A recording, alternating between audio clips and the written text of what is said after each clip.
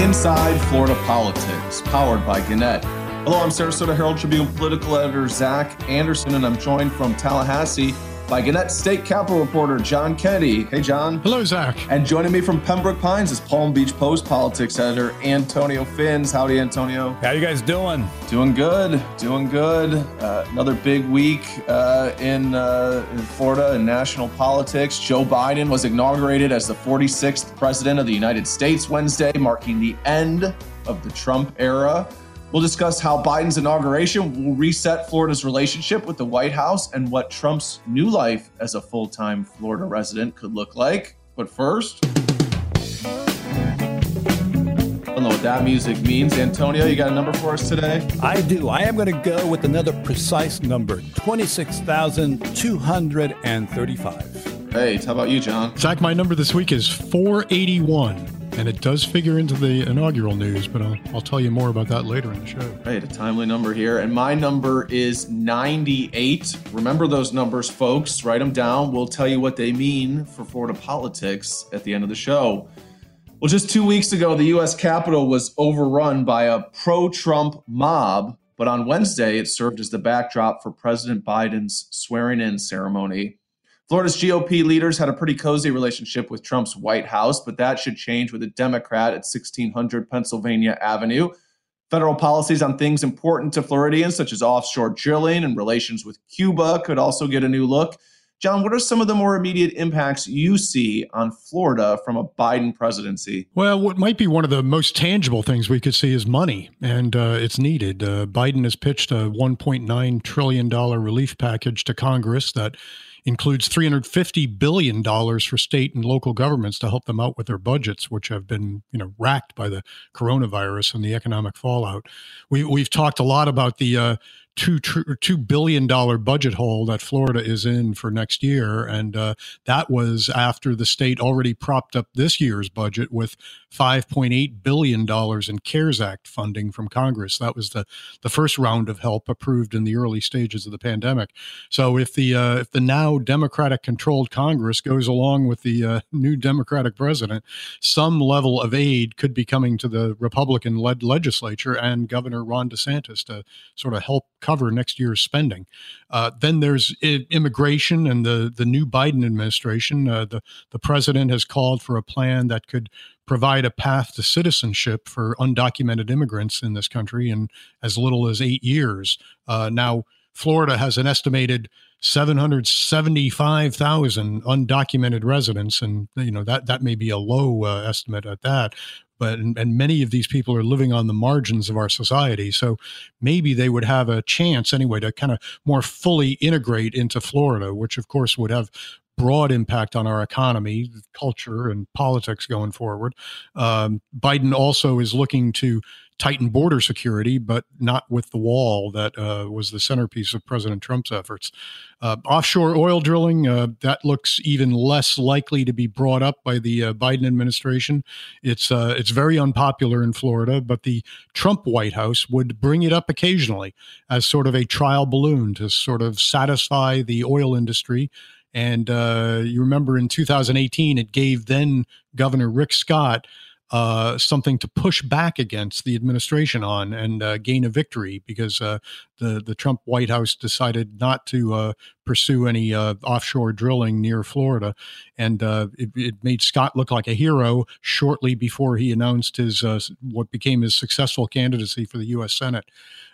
Climate change is another thing where it looks like the Biden administration is going to take it seriously. And in this state where South Florida especially goes underwater whenever there's a full moon, and cities and counties have been trying to forge their own mitigation efforts against rising water. Well, maybe leaders of local governments will gain a funding ally in the Biden administration, because so far they've gotten little from state government other than what was seen as a kind of a remarkable step by DeSantis once upon a time to at least acknowledge that climate change is an issue. And that was a dramatic departure from his predecessor, Scott. So those are a few of the big things, but a new administration means a host of policy changes, and we're certain to see new guideposts in the world of education, police and race relations, business regulation, and a lot more going forward that Republican leadership in this state can either embrace, maybe try to water down the best they can, or in some cases, I think we may see them try to outright defy it. But we're in a unique spot, and almost all Republican state government in Florida and almost all Democratic federal government right now. So how those two meld together is kind of an unfolding story that we're going to be watching in coming months. John, it's interesting that you brought up money and that Florida might benefit financially under the Biden administration because of his stimulus package, because it's something that Ron DeSantis liked to talk about a lot and brag about because of his close relationship with Trump, that he was able to get more money for Florida for things like disaster relief after hurricanes or Everglades restoration. And I wonder, how much credence, there is to that, having somebody of like mind in the White House, if you're a governor, helps you actually get money. You would think that, the federal government would be fair to everyone, and that, that you wouldn't be punishing states that are, different, have a different leader than your political party. But I don't know if that's how it always worked. Do you think that that DeSantis will have a harder time, getting money out of the Biden administration for some of the things that are his priorities? Well, I guess it depends on what those priorities ultimately become. I think the Biden administration is going to take a favorable look at things that would involve the environment, anything related to climate change, which is sort of a auxiliary of the issue of the environment. So I think if DeSantis needed some more funding for, Lake Okeechobee restoration, any kind of urban mitigation efforts to try to stem the rising water that cities in South Florida are dealing with, I think those would be things that the Biden administration would come forward with. If it comes to federal money for some enhanced law enforcement to try to blunt the threat of urban rioting or something like that, or civil unrest, I think the Biden administration might take a longer view of that and question whether they want to go along with Florida on that. Similarly, when it comes to, I think Biden would be favorable. A giant hole that the state is facing right now is funding for Medicaid. I think that is something as well that the Biden administration would try to help the states with in coming months. It may be part of whatever this $1.9 trillion stimulus package ultimately distributes to the states. But, Florida in its own way could be the beneficiary of some of the bluer states. New York, Illinois, California may face even tougher budget situations right now.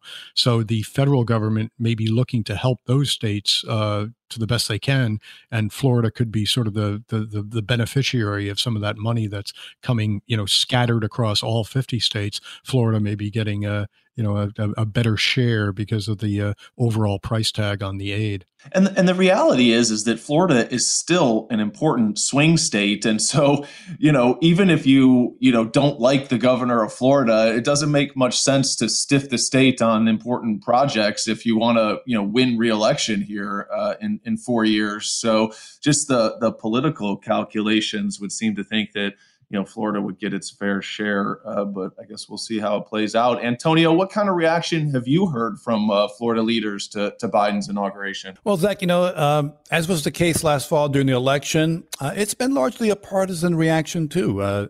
Democrats are overjoyed. Republicans are, I won't say critical, but let's say muted. Yesterday there were key Florida Democrats who attended the inauguration, as did Republicans. It was a bipartisan affair. Democrats, however, were more apt to tweet photos and congratulations and show their portion of the revelry that took place in the festive atmosphere and what was a more solemn ceremony given what's happened the last couple of weeks, and not to mention the pandemic and the 400,000 dead Americans. Some glimpses I'll share. Ted Deutsch, a Boca Raton Democrat, was at the Capitol. He posted photos, but he also wrote a long social media post where he paid homage to his father, who had been a World War II combat veteran who got a Purple Heart at the Battle of the Bulge, and others like John Lewis, who passed away last year, had been a key figure in the civil rights movement. Lois Frankel talked about turning a new leaf, and the fact that, that that the inauguration went well, despite the fact that it was not a peaceful transfer of power, given that what we saw on January 6th at the Capitol. And, what that spoke to was, the fact that this was more than just a change of the guard at the White House, so to speak, more than just, somebody coming in, a new president with new initiatives. The American democracy itself was tested, and it was tested in a really harsh way and in front of the eyes of the country and the world. That's one reason, for example, State Senator Lori Berman of Boynton Beach, she talked to us about how, she had planned to attend the inauguration with her son, but because of what happened on the Capitol and the more intense security, was not able to go. And she actually spent the day working. And at one point she said that, she saw the actual swearing in and became emotional. And State Senator Bobby Powell had a similar reaction. The ceremony was a feel-good moment, and that he felt like a burden had been lifted. Antonio, I was just speaking to your point about how people who normally would go to this weren't able to. I was trying to find some people from this area who were going to just get kind of an on the scene report from them and get their thoughts. And the two people that I found who had been invited, both of them said their invitations were rescinded because of the security concerns. And it just goes to show how unusual this inauguration was. It really, they really kept a really tight lid on it. And it was kind of shocking to see how much security they thought was needed after what happened. I will say this. I mean, a lot of particularly the Democrats and the activists we talked to who were watching from afar on Zoom or TV or however they were watching, for them, this was more, again, than, like I said, a changing of a presidency. Many of them had participated in marches by women's advocacy groups and immigrant rights organizations and in support of gun safety measures in the early days of the Trump era. In fact, if you recall, the day after former President Trump was inaugurated on January 20, 2017, that very day after, there was that major women's march in Washington.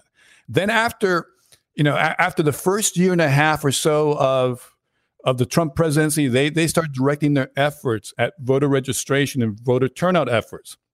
That resulted in the 2018 blue wave midterm election that gave control of the U.S. House to Democrats.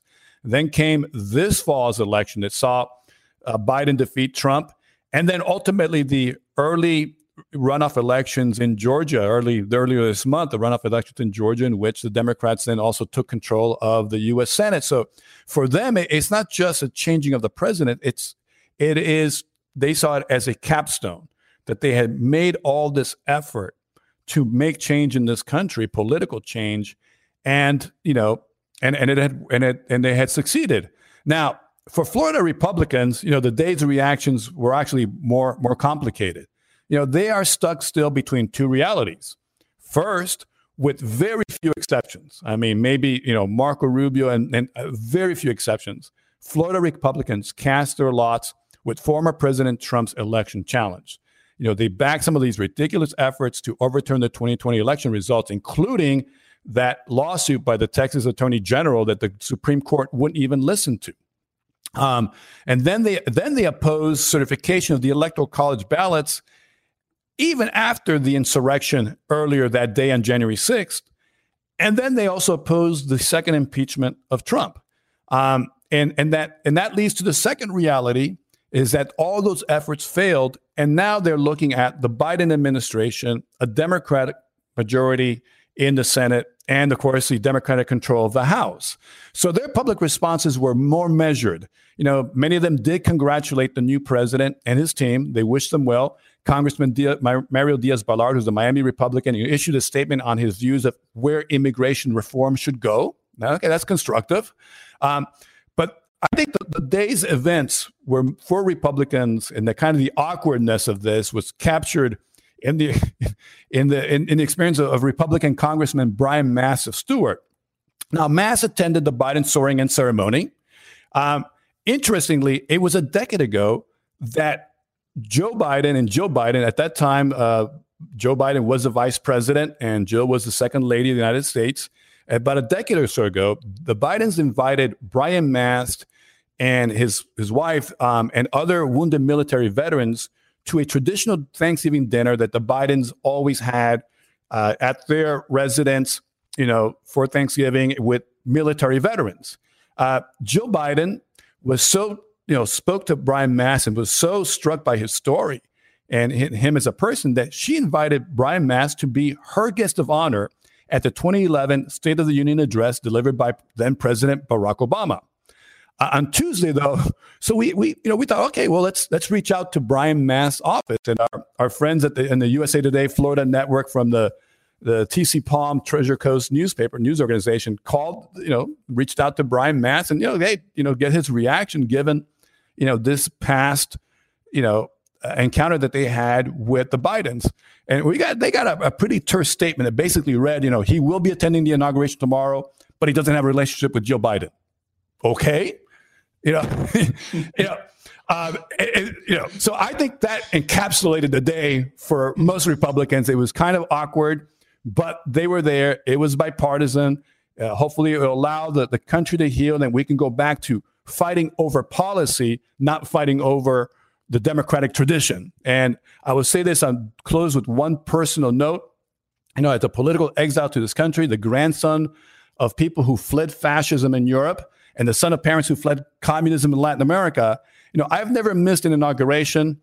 And after what's happened the last 2 weeks, I don't think I ever will. Pretty remarkable to see, somebody like Mast who, had that kind of relationship and how that has changed in the Trump era. I guess it's hard to kind of move on and turn the page and kind of fully.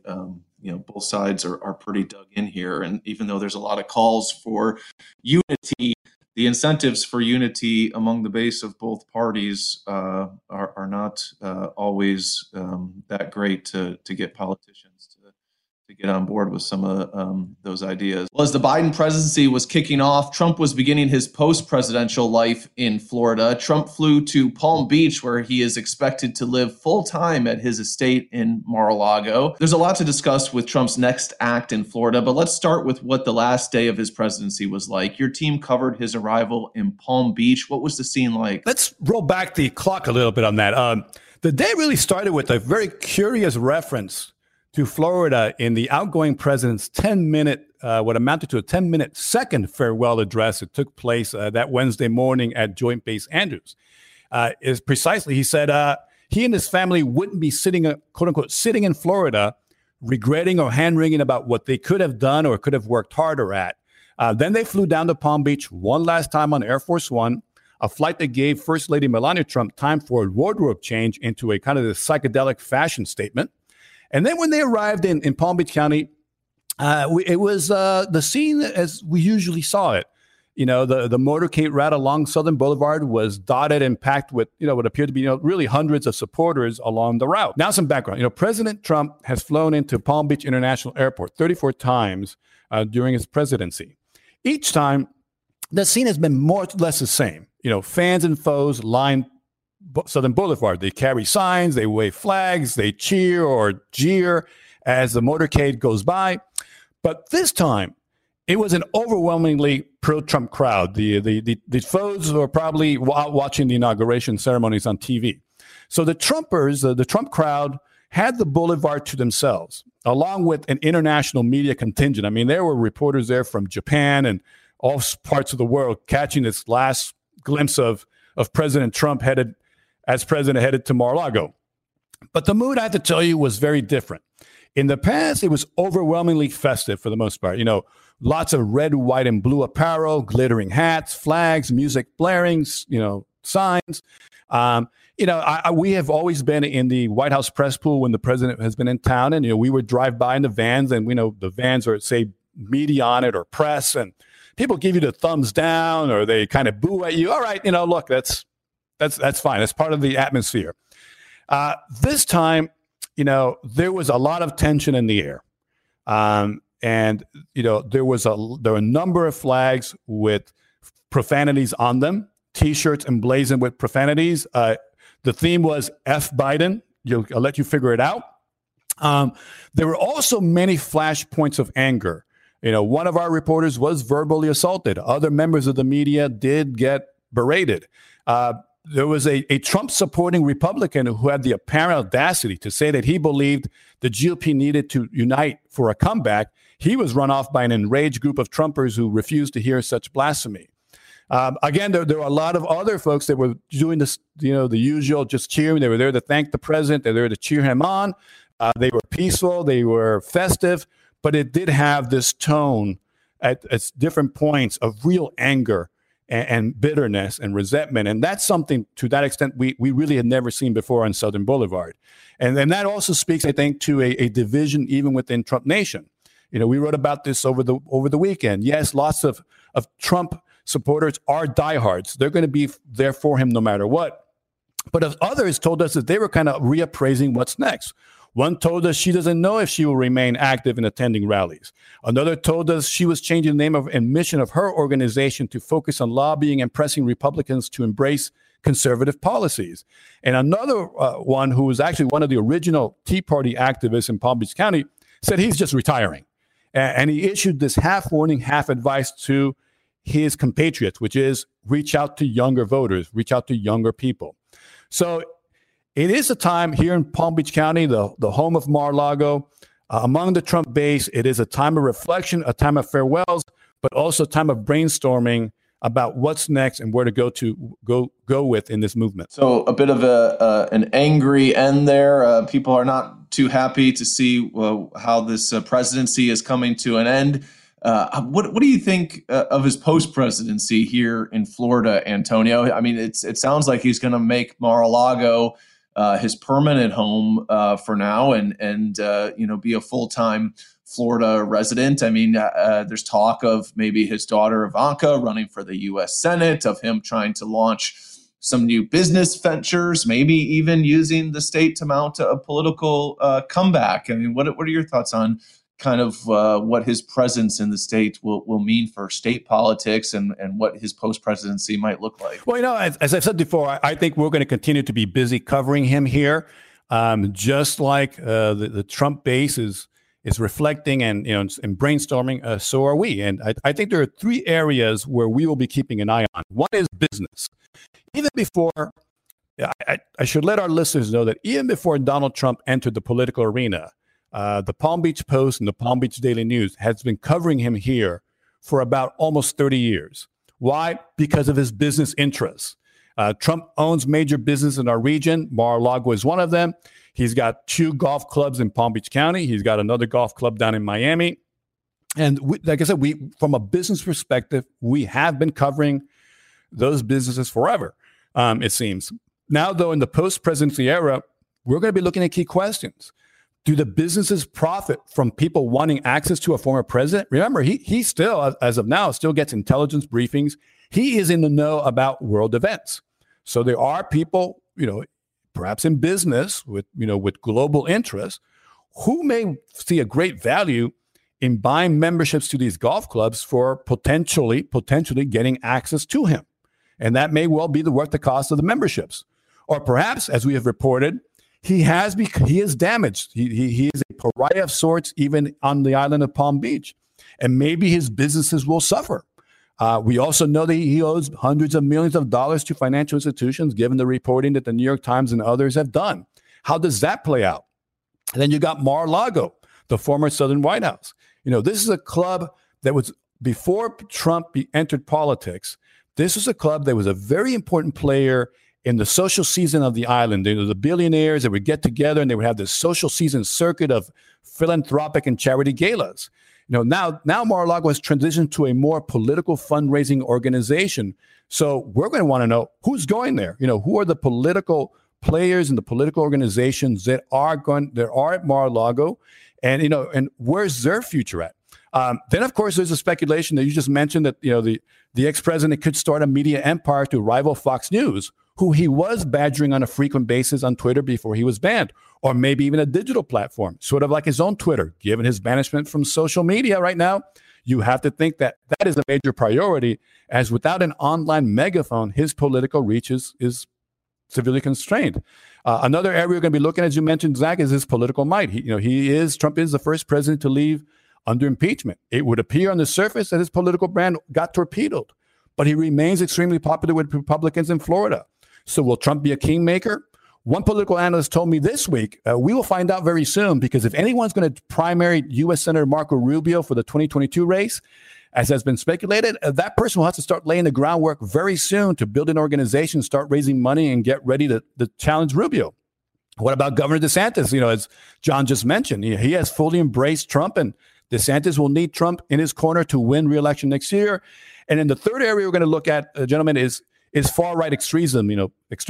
Palm Beach County, where we are, looks like it's becoming a magnet for some of these far-right groups. That's a trend we've been seeing. Remember, far-right activist Laura Loomer won the GOP nomination for a congressional seat here. The Proud Boys have been big in this state. Will that trend continue? And what kind of security or public safety threats would it pose? But right now, more than anything, we are guessing about what's next. And as I said, Trump has been kicked off his social media platforms. They've taken away his bully pulpit. So we're in the dark. This morning, one of our reporters actually got up and drove out to his preferred golf club to see if he was there. We have no way of knowing where he is and what he's doing, but I think we'll be hearing from him soon, one way or the other. As he said Wednesday morning, he won't be sitting around in Florida. John, GOP strategist Rick Wilson, who is a Florida man, recently called Florida the Trumpiest of states. You have top state leaders like Ron DeSantis, Rick Scott, Congressman Matt Gaetz. They're all ardent Trump supporters, and the president really does still enjoy a pretty substantial support among his base in a state that he carried by 3 times the margin that he did in 2016. Is this a good place for Trump to sort of regroup and plot whatever comes next? Oh, it sure is. You're right that Florida is home to some of Trump's most loyal followers, and now he's here too. So I think though things could get awkward as the months go on for Trump in this kind of Mar-a-Lago exile. Clearly, he considers himself still relevant, and supporters like DeSantis, Gaetz, Rick Scott, Marco Rubio, and don't forget Pam Bondi, the former attorney general who became a Trump team player. All of them gave Trump unswerving loyalty well into the baseless claims, election overtime that he tried to create that, of course, culminated in the January 6th mob attack on the U.S. Capitol. But Trump looming in future months and years as a kind of kingmaker, though, may not really sit well with these Florida Republicans as time unfurls. DeSantis, Rubio, and Scott are considered very possible presidential candidates in 4 years. So they have their own political paths that they need to spend some time clearing. And, Rubio, as Antonio just pointed out, Rubio may even become a Trump target, maybe getting a primary challenger from daughter Ivanka Trump next year, if you really want to go all in on speculation right now. A Rubio-Ivanka Trump matchup would be an early test of the resilience of the Trump brand in this state. At this point, I imagine it's also something that Rubio is probably losing a little bit of sleep over, but maybe not a whole lot yet. But I think it's very likely that events could overtake Trump as the months roll on. Republicans will find other issues to duel with Biden and Democrats on. And if Biden meets any success with stabilizing the pandemic and the economy, politicians' bond with the Trump days is going to become less and less appealing for voters, even in Florida. I guess I'm really wondering, are people going to remember fondly, the good old days of Trump and want even a semblance of it back? I think we're seeing how a lot of people, not just Democrats, are feeling a weight lifted with the end of the Trump administration. I think the Republican Party may be ready to find something, some new way forward, organized as maybe it always has been, a fiscally conservative, America first, business allied, religious leaning, kind of ethnically monolithic organization that sees a diminishing influence from the Trump base, but somehow can still be a very active and bona fide player in American politics. So maybe Florida is a good petri dish for watching that if it emerges. Yeah, it's a good point though, John. I mean, Trump looms so large in sort of America's psyche right now. We're all so used to him dominating the conversation, the national conversation at all levels. But things move quickly. The news cycle moves quickly. People move on, and who knows how much he'll continue to enjoy that kind of status in terms of national politics. Although I still think he's sort of the leading voice in the GOP, and so I think that even though he's off Twitter for now, I would be surprised if he doesn't find some way to be heard and stay relevant. We'll go on to our numbers here. Antonio, you had 26,235. Tell us about that. Yes, gentlemen, that is the number of tweets that former President Trump issued between January 20th, 2017, the day that he took the oath of office, and January 8th, 2021, the day that he was effectively banned from Twitter. Now, Trump tweeted about everything you can imagine. He tweeted about healthcare policy. He tweeted about his love letters with North Korea's leader. He tweeted about Roseanne Barr's TV ratings. He tweeted about Wall Street records. He tweeted about even NFL's protesting on the sidelines. I cannot think of one aspect of American political, social, cultural, or business life that the president didn't tweet about. Oh, wait, you know what? There is one thing he never tweeted about: a presidential library. Nope, not one tweet about how amazing or big or huge or great his presidential library would be. Not one. And now that he's off Twitter and is an ex-president, there's no way to hear about potential plans for such a facility. In part, though, look, it's because he did not want to be an ex-president in the first place. And anything that dealt with not being president right now was a taboo topic in the post-election White House. So I will speculate. Look, a Trump presidential library makes sense here in Florida. This is where he is a resident. He is popular here, especially with Republicans. It's a big tourism state. Prior to the pandemic, we were getting 130 million visitors a year. So this would be a place to put close to him, to put his presidential library, and almost guarantee that it would be a place that would get a lot of foot traffic. Now, there's an issue here because I actually talked about this last month with presidential historian Robert Watson at Lynn University, and Dr. Watson is someone who is on the foundation at the Truman Little White House in Key West. He's organized programs there. He's been involved with the Harry S. Truman Presidential Library. So he's somebody who's very familiar with the process of a presidential library and everything that it encompasses. For example, the relationship with the National Archives and Records Administration, to tell the story of a presidency, research to create ways, the guidelines for historians to do research of presidential libraries. And like I said, and the narrative of the library itself. Now, what Dr. Watson was telling me is that if you think the Trump presidency was a tumultuous affair, he's betting that how the story of the Trump presidency is told will also have its share of controversy, because as he said, it's going to be a fight between telling the true story of the presidential library and, of course, the alternative fact story of the Trump presidency. So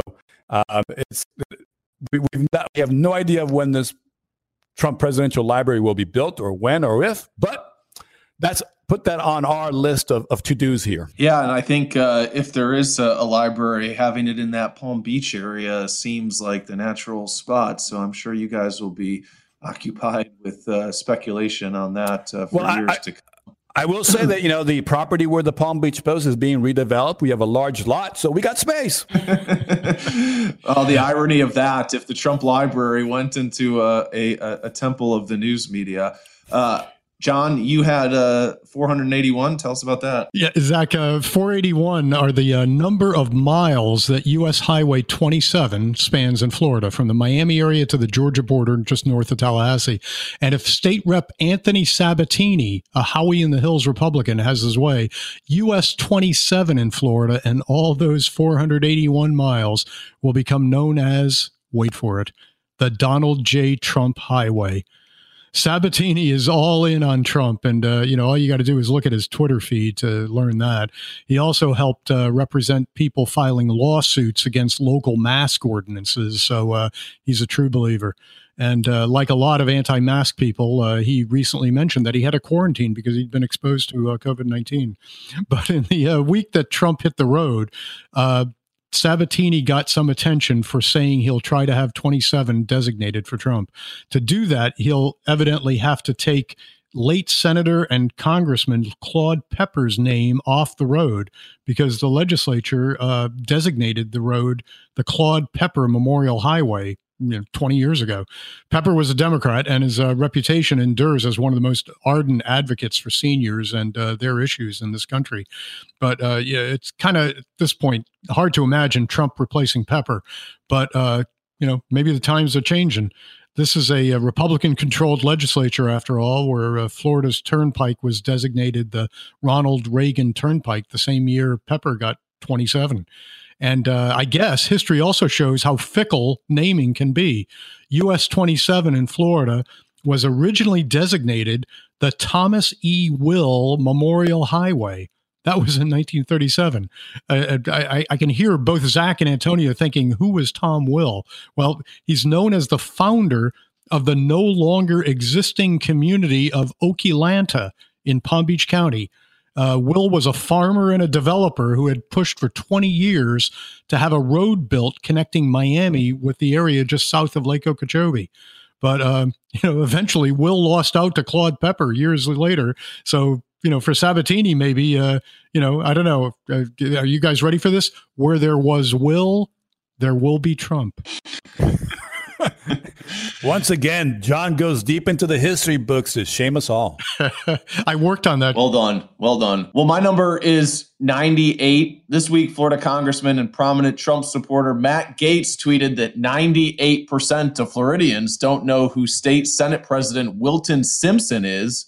Why was Gaetz jabbing at Simpson? Because Simpson is rumored to want to run for agriculture commissioner in 2022. And Gaetz said this week that he also may seek the ag commissioner job, making Simpson a rival if he chooses to run. Gaetz teasing an agriculture commissioner run is one of the bigger developments of the emerging 2022 campaign. Gaetz, being a MAGA superstar, would be a formidable opponent in a primary, especially with Donald Trump in the state full-time cheering him on from the sidelines. Gaetz might have a harder time in the general election as really a highly polarizing figure. But if he wins ag commissioner, that's been a stepping stone in the past to running for governor. Adam Putnam, who was defeated by Governor Ron DeSantis in the primary in 2018, was ag commissioner before he ran. Gaetz, he's about as ambitious as they come, and he's also about as Trump-friendly as they come. So that the fact that he has his eyes set on statewide office shows how Trump's influence, I think, could continue to live on beyond his term in the White House here in Florida and beyond. That wraps up another episode of Inside Florida Politics. I want to thank our audio production guru, Thomas Cordy, and thanks to all of you for listening. Stay safe. We're out of here.